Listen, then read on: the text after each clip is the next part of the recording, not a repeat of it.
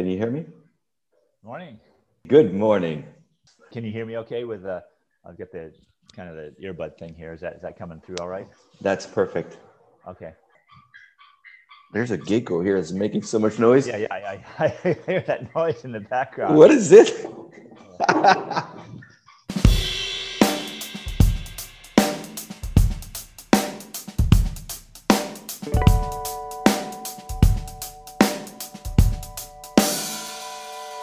Hi, I'm Cyril, your host, and welcome to my podcast that I called I Really Want to Do This. In this podcast, I interview guests from all walks of life and try to understand the various ways that different types of people with different backgrounds and experiences succeed in achieving their goals in their very own ways. Think of the past 10 years in your own life. Have you had a personal goal, an objective, maybe you call it a dream, of doing this one thing? You really want to do that one thing, whatever it may be, but for some reason, you never succeeded in making it actually happen. Well, by showcasing successful achievers and asking them how they did it, I sincerely hope that this podcast will give you some ideas and maybe answers on where to start, how to proceed, in order to actually do that one thing that you really want to do.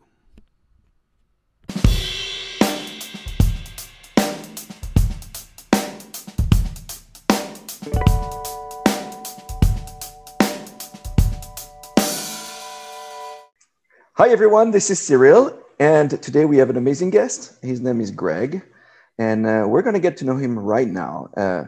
So happy to have you, Greg. How are you doing today? Doing great. Excellent. Look at that. I love it. Energy. Tell me where you are right now. Where is home? And I'm what in are you? Seattle. That's been my home for most of the last 20 years. Mm-hmm. Had a short stint in Charleston, South Carolina, Mm-hmm. and originally from Michigan, but Seattle's my home now. Oh, so you were born in Michigan, and what made you move to the West Coast? Okay. Well, I was training for the Olympics leading up to 1988, and I found a job opportunity for an engineering firm in Southern California, Newport Beach area. And I wanted to move there so I could train year round. And there are also some elite paddlers training that same area. So that made me leave Michigan originally to the West Coast. And I spent a few years in Southern California. And then from there, another opportunity came up working with Ocean Kayak up in the Bellingham, Washington area. So I moved up there and then met my wife-to-be and eventually ended up in Seattle. Mm. So you mean that you were training for the Olympics, but you still had to work at the same time? Oh yeah. I mean, if you hear all these Olympians that are worth millions of dollars, that is a very small quantity of people in the Olympics, and typically it's in the sports that get a lot of coverage. I mean, you'll see it basketball, obviously the dream team guys are all worth millions. Gymnastics, to a lesser extent, maybe track and field and swimming. But once you get beyond that, most of the athletes in the Olympics, at least on the U.S. team, are struggling just to pay their bills. Canoeing, Right. archery.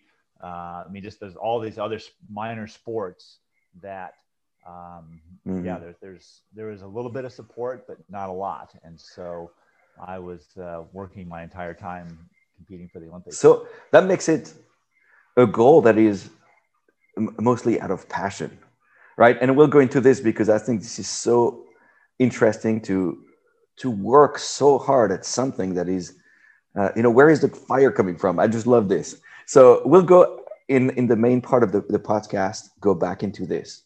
But can you go back and tell me a little bit about your childhood in Michigan, your family environment, and maybe your siblings, your relationship with your parents, and tell me, where it all started. Yeah, well, I grew up on a farm in Michigan. Father was a pig farmer. Awesome. Crops, corn, other things. Started out very modest, and as I was growing, the farm grew, and we brought on employees, and the farms become quite successful. But as a kid, I had older brother, younger sister, and I guess we were like any other rural farm family. Went to school, worked on the farm, and then my brother became interested in canoeing. My father had done some canoeing when he was in high school. And then my older brother at age, I don't know, maybe 12 or something, saved up his money and bought a canoe. Mm-hmm. And so And he started. was that on the lake? It was on. There's a lot of small lakes and rivers near where I grew up. Initially, we lived in Horton, Michigan, and then moved to Homer, which is south central Michigan. And the canoe, I remember a lot of the time it's spent on this little pond we had on the farm, and it would just sit there. And sometimes I'd ride my bike over and jump in it and paddle it around when I was 8 years old or whatever I was, quite young at the time. But I thought it was kind of fun. And then we'd take it out in the rivers or lakes as a family and enjoy that. Mm-hmm. Tell me about the daily life. Is it like what we think about back in the days, the farm where the kids had to chip in? You had to go and feed the pigs. You had to go, and then you had your chores after school. You would have to do that. Did you? At a younger age, it was primarily on weekends. I think when I was 5 years old, my father gave me a job on the weekends going in and cleaning some of the pig pens. So I would get in there and clean the pens. And then as I got older, I started doing a little bit of after school, but most of it was weekends and summers when we were around. My older brother and myself, we'd be out there working on the farm. Looking back, do you think that had an influence on your character building and resilience, maybe, or having to do something in discipline, maybe? I think it did. I think having chores definitely helps build a character. I mean, the pigs, they've got to be cared for. You can't just slough off and forget to feed them or forget to clean the pens. You've got to take care of them. And I learned that at a young age that it's just got to be done. And whether you like it or not, you go out and do it. I think I started out at 50 cents an hour at age 5 and gave me a little spending money. Did you have that same attitude with your own kids? Or? It wasn't quite the same. My kids, I living in Seattle, grew up in the city, and certainly, I like them to be responsible for what they're doing, but it's not quite the same. I guess new times, new situations. Yeah, totally.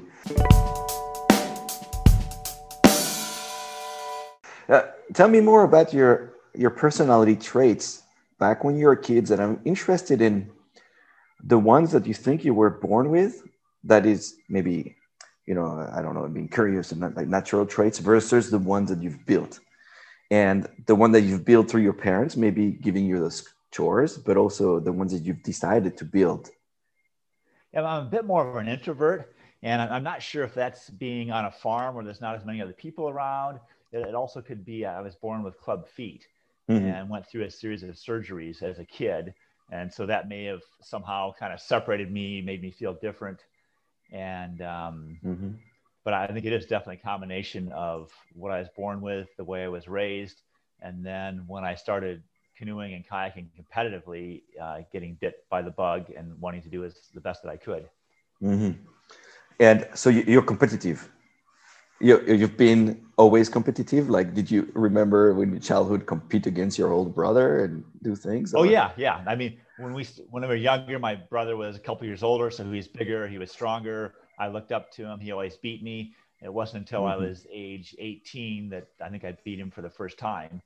And I was competitive with him and just competitive in general. And I think one of the things that really sticks in my mind is my parents sort of got into competitive canoeing. My brother had this canoe, and my father heard about our local town was putting on this canoe race. And so he called up his buddy from high school and said, hey, let's use our canoe and go in this race. And so they got in the race, and I think they finished 4th or something. And he sort of thought that it was fun and heard about more races in Michigan that you could do. And so he went out and bought a racing canoe rather than just this aluminum standard touring canoe that we had. So I bought a racing canoe and started training with my mother and started racing. And pretty soon they were winning the mixed division of races throughout Michigan. And so I saw that, hey, if you want to do something, you get the right equipment, you put the time in, you train several times a week, you can start winning some of these things. What is it about competition that you like? Is it the actual winning in the end? Like you feel like you accomplished something that you had set your mind to, or what is it? Because we can talk about winning. What do I mean? Like, and also it goes to the definition of success. I think I'm competitive, but when I do the Yukon River Quest, I don't mind that people are better than me. But at some point, I think you're a different way. Like you want to, did you want to beat everyone? Why? What's the strive Yeah, about and it's this? kind of funny because throughout the different stages of my life, that's changed. Yes. You know, as a youngster, I just wanted to get in the race and do it, and I was smaller and younger, and often got beat. But I always wanted to do better, and then I started winning. And then when I was competing on the national team and going to the Olympics, then it became much more important. Hey, you know, I want to win this event, and I'm going to structure my whole life around it. And there was a period in my life where training and competing was number one. I mean, sure, I had jobs, I had girlfriends, I had other things, but when a push came to shove, if the most important thing was getting out there and doing that training session, because I wanted to win the event later on that year, and other things became secondary in my life for a period of time. Now that I'm older, I've had some success. I still enjoy racing. When I'm out there next to somebody coming to the finish, I'm going to go as hard as I can to try to beat them, but it doesn't consume my whole life. If I feel like going on a family vacation for 3 weeks, I'll do it and train. And you know, I enjoy life now, and I still have that competitive urge, but it's not all consuming. Excellent.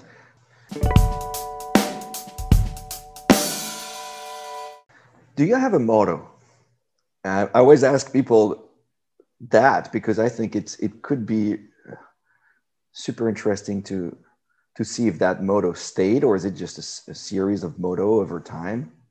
But I don't have a specific motto, but I think one thing that sticks in my mind, it happened when I first started having international success, and that was around age 20.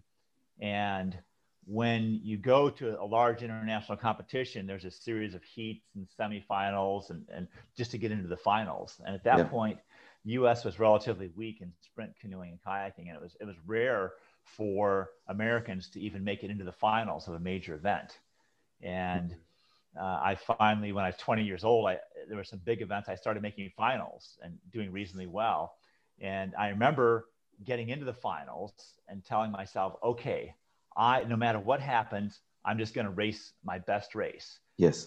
I realized that even if I was the slowest person in that 9-person final, I could usually finish 7th or 8th, because somebody is going to blow up and just throw it in. Somebody, they got a chance to win. They have a bad start. And if I just keep plugging along, I'm going to beat this guy that's having a bad race.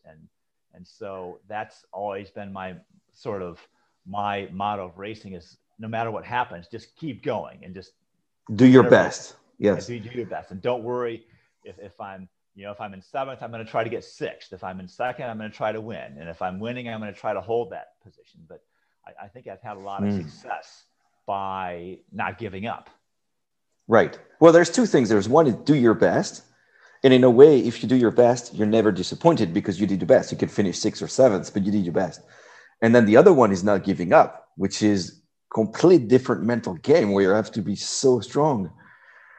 And did you build that over time? Like that never giving up? Definitely. I mean, certainly I think anybody that's been successful, that they've had ups and downs, times when they're doing great, and then times when they get sick, they get injured, they have their training's going poor, they overtrain, whatever happens. And those are the toughest times to pull through those.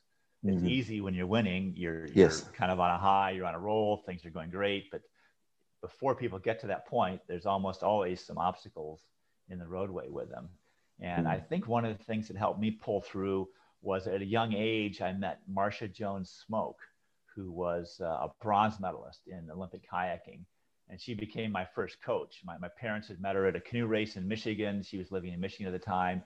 And she said, hey, I've got this group of kids I'm training. If your sons want to come down and train with us, they're welcome. And so I went down and she started coaching my older brother and myself. And I remember looking up to her and just thinking, wow, this woman has a medal in the Olympics. Wouldn't it be really cool if I could do that someday? And I think I was 10 years old, or a really impressionable age. I sort of brainwashed myself like, hey, I want to go to the Olympics. I want to win a medal. And that really stuck with me. And in the hard times, I said, hey, this is what I want to do. I'm going to pull through it. So what else? Tell me more about Marcia. I think she probably had a significant impact at 10 years old is really early in one's life. More than just the fact that she had a medal, what else about her personality made you want to be like her in some ways? I could see how hard she trained, that Mm. she, she was training on a regular basis. She was doing morning, afternoon, doing 2-a-day sessions. She's traveling to Europe, training with other people. And I realized that's what you need to do to be successful. And at that point, she was the most successful US paddler. And so I was fortunate to have Wow. her to look up to and to be my coach and to be my mentor.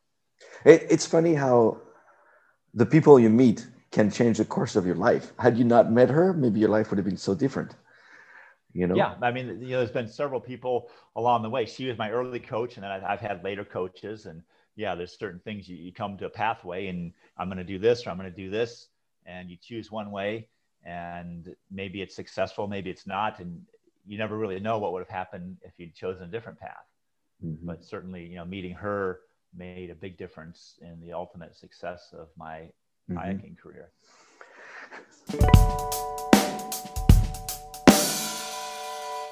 That leads me to your I really want to do this moment. I ask you to think about, was there one I really want to do this moment that triggered the like the rest of your life or your career, a different success one after the other?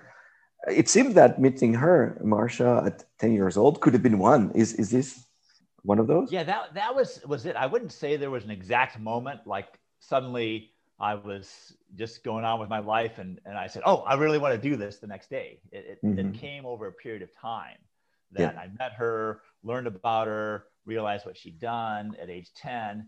And then when I was 12 years old, I went and watched the Olympic trials being held for canoeing. They're held in Rockford, Illinois. And my older brother competed. He was quite young at the time, just a couple of years older than me. So he had no chance of making the team, but he went there and raced a race or two. And I went and watched. And this was Marcia's final Olympics. So I got to see her qualify. There were other people that I knew at that point that were making the Olympic team and going to Munich. And so, at that point, I think that was another sort of a little nudge that way that, hey, these people are going to the Olympics, and another 4 years or 8 years or 12 years, I can do this. Mm-hmm. It's really interesting because that's the reason I want to do this podcast, because for me, I'm so intuitive, I'm so emotional that I do wake up in the morning thinking I want to do this no matter what. And it could be a 1-year goal of like, I want to cross the ocean. But you seem to have, because of your personality so much different, you seem to be much more controlled. Did you think, okay, this is what I think I can achieve? Or obviously it was not, I want to be a gold Olympic a paddler. Was it, let's see what I can do and put, what's the process in creating those goals for yourself when you're only 12 years old? Yeah, I definitely made that a goal. And I realized in the back of my mind that I might not achieve it because Marcia had won her medal in 1964. Here it is, 1972. And it's another 12 years before I won an Olympic medal. And, the odds were stacked against me. For every American that takes up canoeing and kayaking and everyone that wants to go to the Olympics, very few of them actually make it there. And then fewer yet go on to win a medal. So I realized that I may not accomplish it, but I'm going to give it a try. I remember at age 10, I drew this little watercolor I guess I was like 11 or 12, but painted this little watercolor of myself in a kayak winning the Olympics, like crossing the finish line or something. See? And so, at that point, I already thought that would be so cool to go to the Olympics. So why was it, the discipline is K1, correct? It's flat water canoe or which one is flat water, the sport kayaking. It's actually called canoe kayak now, but they've got canoeing events with single blade paddle, kayak event with double bladed paddle. And at that time, there was only flat water sprint racing on the same venue as rowing. We raced a little shorter distance, but it's essentially as fast as you can go in a straight line. Yeah. There's also whitewater events now in the Olympics. So there's whitewater slalom, and then there's flat water sprint racing. So my specialty has been flat water sprint, primarily a singles K1, but I also have a gold medal in the double kayak K2 event. And you say that Americans didn't go at this level. What were the nations that were really good, like Eastern European, I would think? But it was mostly Eastern European. I mean, Europeans in general, certainly during the Soviet Union era, the Eastern Bloc put a lot of emphasis. For them, I think it was propaganda that they wanted to show that their system was working, they were successful. And so they invested a lot of money in Olympic sports. And so, it was the Soviets, the East Germans, the Romanians, the Hungarians, Czechoslovakia, Poland, a lot of these Eastern European, and also some of the Western European countries, the Scandinavians have always been very strong. They've always had really good paddlers that have done well in the Olympics. And outside of Europe, it was very rare for somebody to win a medal. Right. And traveling was not as frequent. So you didn't have the opportunity maybe to go to Eastern Europe that easily, I imagine. Tell me about, okay, let's try to, I want to get as many lessons from you as I can. Okay. So you told me that you would, get a coach, you would get everything together to perform as best, to train a lot. Is there any pattern to your daily lives that have been like throughout the years, whether you're 15, 20, 30, 40, 50, that you've put together to be successful in paddling, but not only, like starting a company? Certainly for paddling, there's a lot of training that goes into it. For every hour you spend racing, you probably spend 100 hours or more training for it. And so structuring that. Now, at the elite level, when I was training my hardest, that first thing in the morning, I'd get up, I would go train, go work out, I'd go paddle. And then again in the afternoon, I'd either go for another paddle or go to the gym and lift weights or go for a run or do some other activity. And so I always had those times every day sort of set aside where I'm going to go do this. I'm going to work on it. And it wasn't the same every day. I mean, I'd have some days where I'm training 2 or 3 times and some days where I'm only training once or maybe taking a day off to recover. But still, I had it planned that, okay, this morning I'm going to get up, I'm going to be on the water at 6:30. I'm going to be off the water. I'm going to go to work. And then after work, I'm going to be back on the water at 4 o'clock or 4:30 or whatever it is. That was a part of my day. And it was just structured into it. What intensity did you put? We have this idea of the elite athletes always giving their best, giving more than any other competitor. What was the intensity? Did you give yourself some slack at some point? Like, I don't feel great, so I'm listening to my body? Or did you have that intensity at every train? Intensity was there for most of the training sessions, but there are within that, especially that's what a coach is for early on, is actually saying, okay, here's a couple of hard sessions. Now here's an easier one. I want you to keep your heart rate at this lower level, and it's not going to be as intense because at that time I didn't realize how important recovery was, but certainly the coaches did. And the training effect, the training actually tears you down and makes you weaker. Yes. And your body builds itself back up stronger. So you certainly need to give adequate recovery time. But as you progress, you find that your body can handle a higher and higher load and recover quicker. Yes. So as you get better, you can train at higher intensity and you can train at an amazingly high level without tons of recovery time and maybe just a half a day off. So recovery is a time when you don't train, but what are the other parameters of recovery? Comes to mind good nutrition, sleeping well, massage, maybe calm in your head as well. Any other parameters you could talk to us about recovery? That's probably covered. I mean, the main thing is eating and sleeping. That you need your nutrition. You're burning a lot of calories, so you've got to refuel. You've got to sleep well at night so your body can repair itself and recover. Certainly having the right head. If you want to be thinking, I always find that people tend to do best when they're happy. If you're happy, you're probably going to perform much better than if you're angry or you're feeling bad or things like that. So, and massage can help. I've used that at times. It hasn't been a big part of my recovery, but probably could be. Maybe that's something could have utilized more. But there's certainly a lot of ways. But the two big ones, I think, are just nutrition and sleeping recovery. So when you stress your body, you said you never recovered time physically, and I think it's the same mentally. You could work a lot, like and have time for recovery. Did you create an environment around you where you had that mental rest as well, or was it just family time? It was just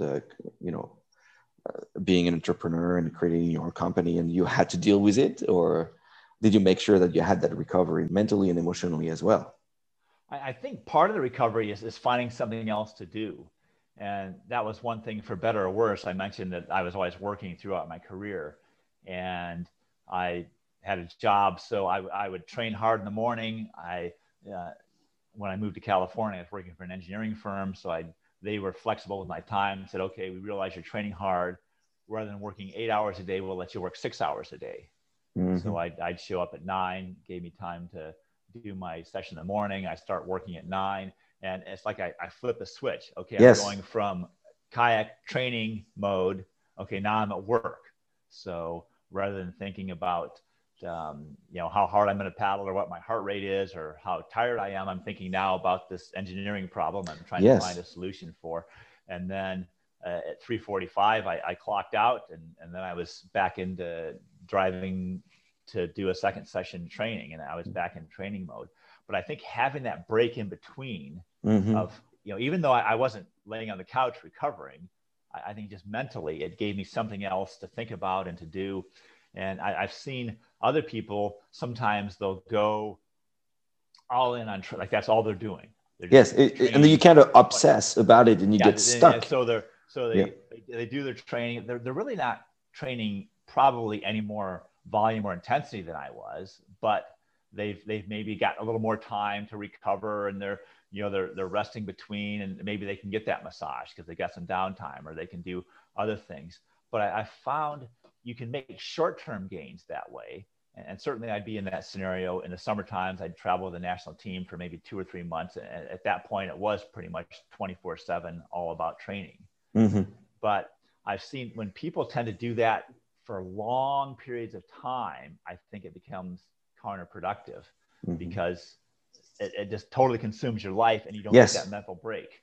Yeah. And I've seen it in training camp situations when you show up at a training camp, you're happy to see your friends. You haven't seen them for several months. You're all excited. You're working together. You're training together. And then after 2 or 3 months, maybe this thing that somebody does, it kind of bugs you a little bit. And, this other person does. But then you go back to work and you don't see them for 9 months or 3 months or whatever. And the next time you see them, you're happy to see them again.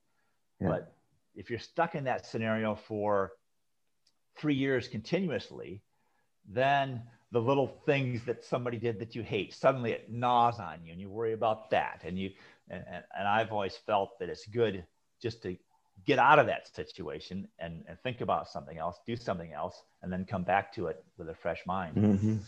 Wow. So interesting. It works for couples therapy too. Sometimes I go it was pre-COVID, but you go on a work trip for a week. And of course, your other partner, you're unhappy to go, let them go, but you come back, you're even better, exactly. Breaks. I mean, I think, same with couples, if you're that close all the time and I think COVID has probably contributed to some marital problems because people, when they're normally off they're going to work, they're doing different things, and they see each other at the end of the day, and suddenly they're stuck in a house together 24/7. And those little things that bug you and you forget what you really appreciate about the other person. Mm-hmm. Tell me about your other person quickly. How did she follow you through your journey? What was her life like? Did she have her own goals as well? And I really want to do this. I actually met her after I was still competing. It was after I'd won my gold medals. I competed in 3 different Olympics. Won a bronze medal in '84 in Los Angeles, then 2 golds in '88 in Seoul. then another bronze 4 years later in Barcelona. Mm-hmm. So I met Justine about a year after I'd won my gold medals. I was at a canoeing event. I was living in Southern California at the time. I attended some canoeing events up in Washington State. She was from Seattle, so I met her. We exchanged phone numbers, started seeing each other. And then when I moved up to Bellingham to work at Ocean Kayak, we were relatively close to each other. So it was more of a weekend relationship that every weekend I'd drive down to Seattle and visit her. She'd come up to Bellingham and visit me. But she had her own life. She was working for Army Corps of Engineers and then transferred to the EPA. So she had her job and her career. Mm-hmm. And I had my training and my work. And so we mm-hmm. were kind of doing our own things, but it was really fun on the weekends to get together. And at that point, we were focused a lot on each other. And then mm-hmm. during the week, we'd go off and do our things. And eventually after the next Olympics, after that, then we ended up getting married.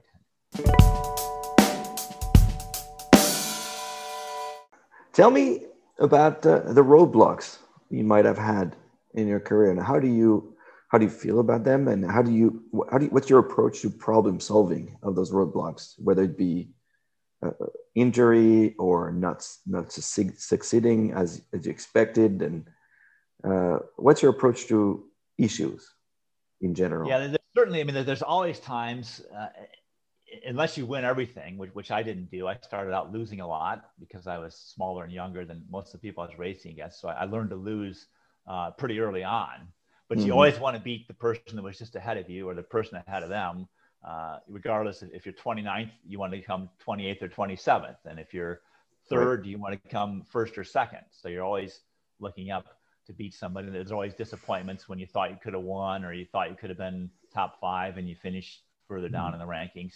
I remember when I was at the Junior World Championships at age 17, my goal was to make the finals in the 500-meter singles. And I got nudged out of the finals in a photo finish. So in the semifinal, top 3 went through.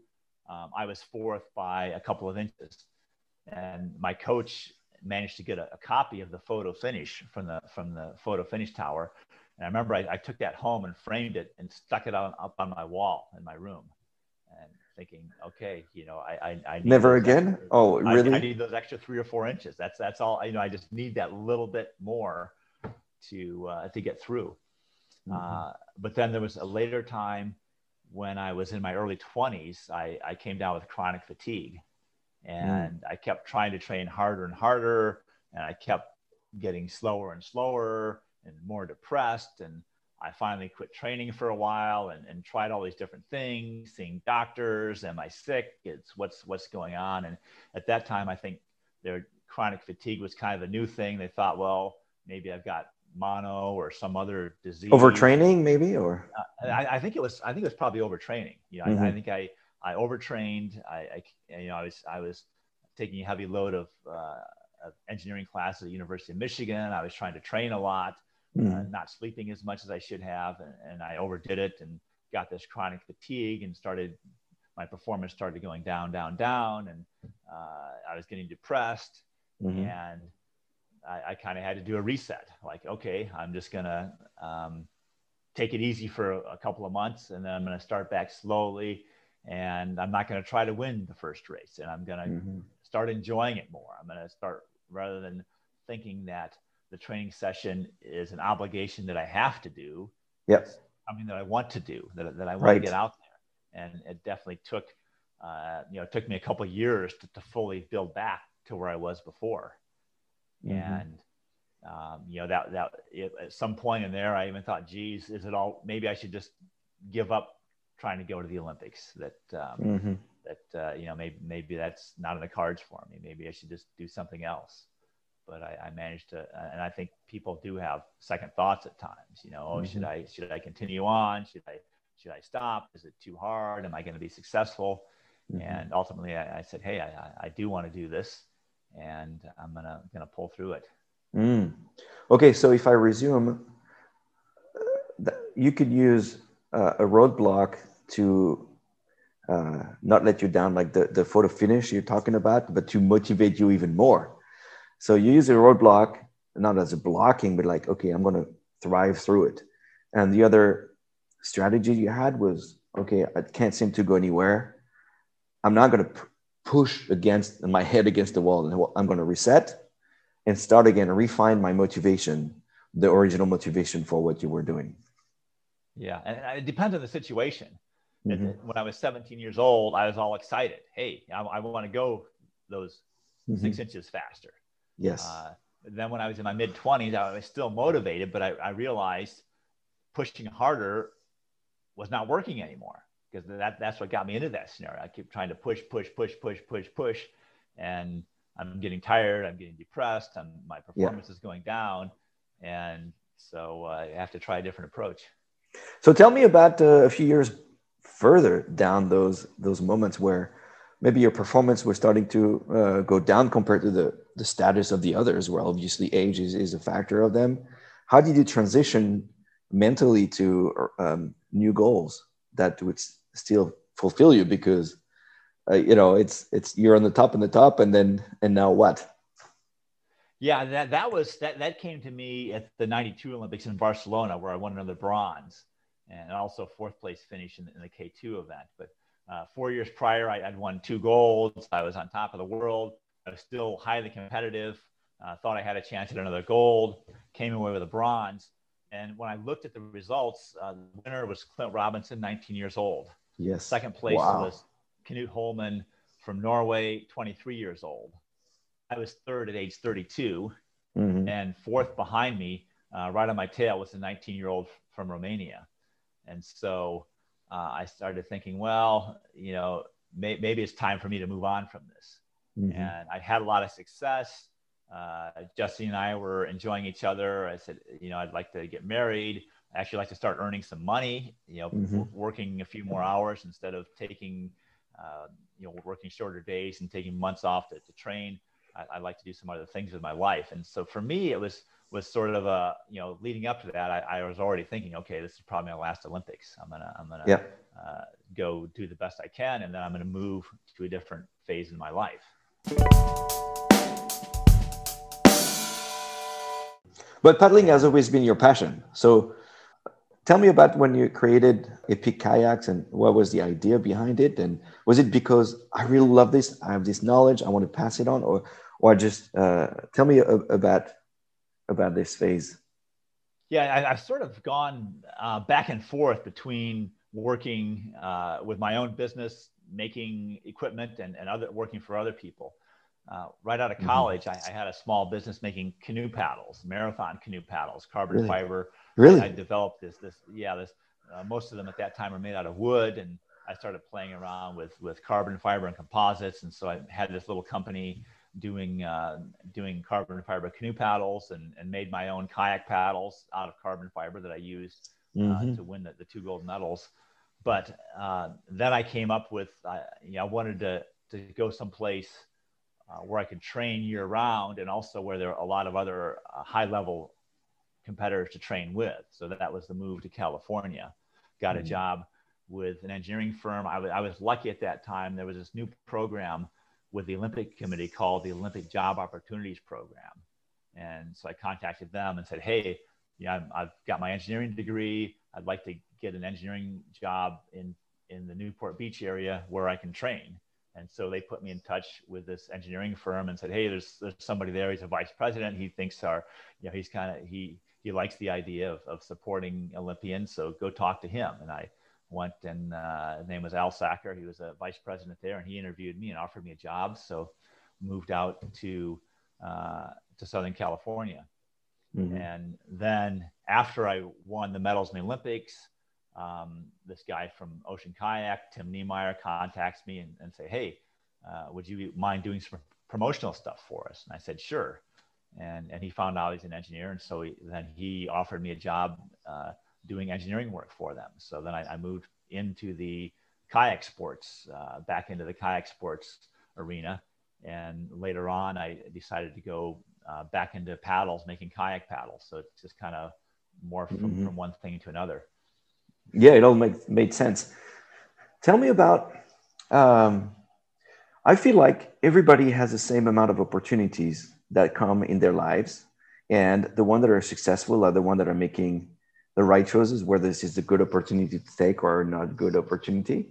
And like what you just said just before, where I wanted to get better, so I moved to California, and then I had an opportunity. This guy offered me the job, and I said yes, and then I moved on. And two people could start from the same point, but depending on the decisions they made, they could reach completely different place in life.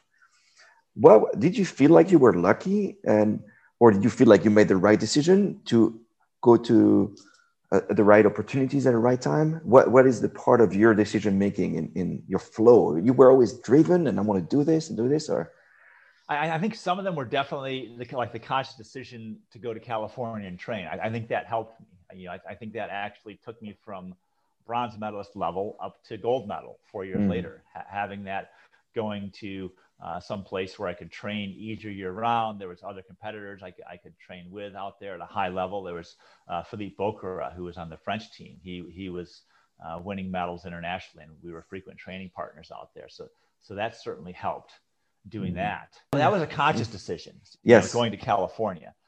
One that was less of a conscious decision was choosing the sport of kayaking. And that just happened because my family was into it. And so I got into it. And then I met Marcia, who was very successful. And so I wanted to be like her. And looking back, that kind of happened because of my family and because of these other people I'd met. And luckily, it was a very good choice for me. And the reason being the fact that I was born with club feet and had these surgeries. I mean, I could run. I went on the cross country team in high school. Because it was good cross training, and we had a really good coach, and I learned a lot from him. But there's no way I was ever going to be a state champion or an Olympian in running. I didn't have the feet for it. Right. And kayaking, I had a lot of the attributes that were needed. I had 1,000-meter races. I think genetically, I have good endurance, and I'm maybe slightly on the smaller side of elite kayakers, but I'm in that range. I think you don't see many men that are, 5'2" winning international kayak races and sprint racing at a high level. You don't see many that are above 6'7". It's kind of, and so, that happened to be a really good sport for me to get into. And that was more of a random thing that, I didn't consciously say, oh, kayaking's my sport. It's not like supposedly in East Germany, when kids were ages 10 to 12, they would send sports scientists to all these schools, and they would actually screen the people and say, oh, you've got the right genetics. You should be a high jumper. You should be a swimmer. Right. Yeah. You should be a kayaker. You should be whatever. And they would place them in the sport that was the best for them. And I was lucky that I just sort of fell into the sport of canoeing and kayaking that I was very well adapted, that fit me very well. And I think that's something else. If you want to be the best at something, you need to think to yourself, am I suited for this? Yes. Do I have the right attributes? Do I have the right, if you want to be a nuclear scientist or a brain surgeon or something, do I have the math skills or whatever? Does that come natural to me? Am I naturally good at what it takes to do that? Because if you're not, you can butt your head against the wall, and you may eventually be somewhat successful, but you're probably not going to be the best. Yes. Yeah. Because being the best, it takes dedication, but you've also got to have some natural talent towards that thing. So you had the DNA, because you're such an athlete. Here's the little story. We were at the Gorge Downwind Championships last week, and there was this erg competition on the rowing erg, 3 minutes as far as you could go. And I'm not a bad rower, because 5 years ago, I trained a lot on the erg. I crossed the Pacific from Monterey to Hawaii on a rowing boat in 39 days. So I'm pretty good on the erg. And 2 months ago, I was ready to cross on a kayak. So I was fit. And you beat me by 20 meters. You did 807. I didn't. Yeah. I knew there was a lot of people with I would never be an elite level rower, because most of them are minimum 6'2", and a lot of them are Yeah. 6'4", 6'6", whatever. And plus I don't have the legs for it, but I do have a very strong cardiovascular system. Yeah, And that's when I got on the amazing. I know how to push myself. I know how to hurt. Yes. So, But I was like, what? I'm 45. You're probably 15 years older than me. And you beat me by 20 meters. What the heck? And I went back again and I did 851 and I improved 852, 853. But you did 871, 872. That was like mind blowing. And congrats for staying fit so much. What do you do these days to stay fit? You paddle, still paddling, yeah? Yeah, I'm paddling several times a week. I'm cycling. I do road cycling, mountain biking, and enjoying that as sort of cross training and to give me something else that's fun and also strike a good balance between upper body, lower body. And I really enjoy paddling. I enjoy competing. Like I said, it doesn't consume my life. If I want to take a week off or 2 weeks off and go do something with the family, I'll do that. Or if I'm tired, I don't feel guilty about taking a day off or a weekend to go do something that's not necessarily making me a better paddler. But I still enjoy it and I still do it. And I hope that when I'm 80 or 90, I'll still be doing it. I mean, one of the guys that impresses me, there's a rower from Seattle, Rainer Storb, who at age, I think he was about 82. He's in his mid 80s now. But a few years ago in the very first 70-48 race, 70 miles from Tacoma to Port Townsend, he rode it in a quad in his 80s and finished. I think they were like, I don't know, fifth or fourth. They were definitely in the top finishers. In like 12 hours. And wow. Yeah. Yeah. And I said, I hope when I'm in my 80s, I'm still able to do this kind of stuff. And it's just really impressive to see people that are still active and still having a good lifestyle. And he still works, or at least he was at that point. He was working at Fred Hutchinson Cancer Center up into his 80s. So I hope that I'm still active and enjoying life at that stage in my life. Fantastic. We'll have to do another podcast in 15 years then. Yeah. Yeah.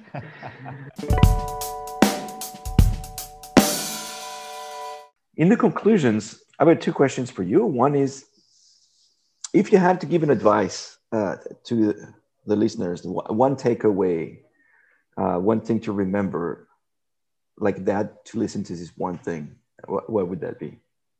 Yeah, I would say, find something that you're passionate about and then do it.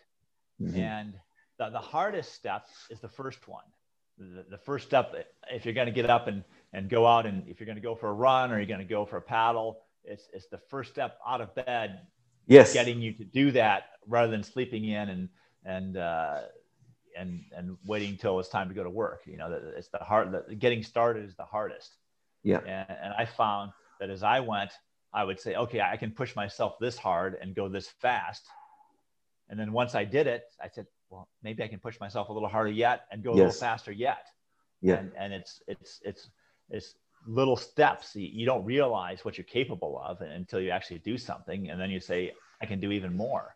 And even getting back to the DNA thing, I think I had decent DNA, but I think there's a lot of other people out there in my sport that had a lot more natural talent than I did. Yes. That didn't get nearly as far.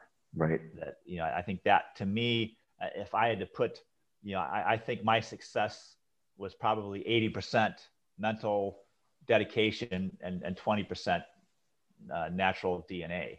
And I think you'll see that natural ability will take you so far, but the people at the very upper level, they've always got that drive and that motivation. Yeah, it's finding the passion.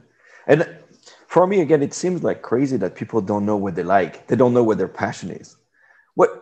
Just do what you like and do it again and even more and more and keep doing it. What makes you vibrate, right? This is... Yeah, just find, and it's funny. I think people are starting to find that somewhat, or at least the people I guess it shows my age, that the people I'm hanging out with, some of them are saying, well, I'm retiring now. It's because COVID hit. They were forced to work at home, and then they took up some hobby or other activity that they enjoy doing, Mm-hmm. and they're saying, "Hey, I really enjoy doing this." Yeah. I think people are reevaluating their lives at this point. I think a lot of people are saying, "Hey, I don't have to go to the office 5 days a week for 8 or 10 hours every day. I can do some other things." And I think that's Passion. important to. I think to live a full life is find something you enjoy doing it, and choose what level you want to do it at. I mean, right. You can enjoy a sport and not have to go to the Olympics and not have to win a medal. You can just do it because you enjoy it and it's your passion. Well, 100%. It's never too late to start a passion. I started paddling only 12 years ago when I was 30 years old. I didn't start like 10 like you were, but I'm still enjoying myself. And maybe I'll change to another water sport, maybe wing, paddling on the surf ski, whatever. I'll go where the passion is. Yeah, and I think, like you say, it's never too late. I heard someone say the best time to plant a tree was 20 years ago. Yeah. And the second best time is now. Exactly. So, maybe if you'd taken up kayaking 20 years ago, you might have been better than you are now. But still, if you start now, you're still going to enjoy it, and you're going to go places with it. Perfect. So to all the listeners, you want to start cooking now. You want to start taking pictures of butterflies, do that now. It doesn't matter. I love it. Where can people follow you, Greg, or learn more about you if they want to keep following your journey? Okay, yeah, I'm with Epic Kayaks. That's my company. Website is epickayaks.com. That's just our product. I do have a Facebook page, Greg Barton Athlete. You can follow me there. I'm probably not as good as I should be. I'm sure you give a lot more updates than I do. Once a month, I may throw something on there if I'm lucky, but you can certainly follow that and see what I'm up to, and hope to interact with a lot more people. Fantastic. Thank you so much, Greg. I loved it. And I know the listeners did as well.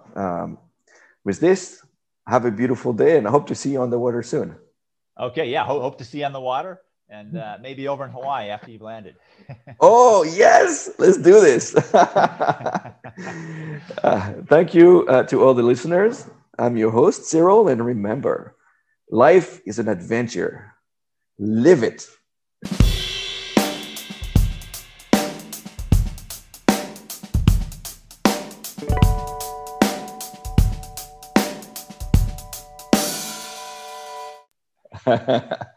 Excellent. Thank you so much, Greg. Okay, good. Yeah, hopefully you got something good out of that you can use.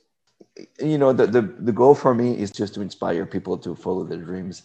Great. So, but thank you so much for participating. I think it was great. Sure. Yeah, that was enjoyable. And I'm sure we'll cross paths here at some point. Oh, I know it. Okay, great. Thanks, Joe. Aloha. Okay. Aloha. Bye, Greg.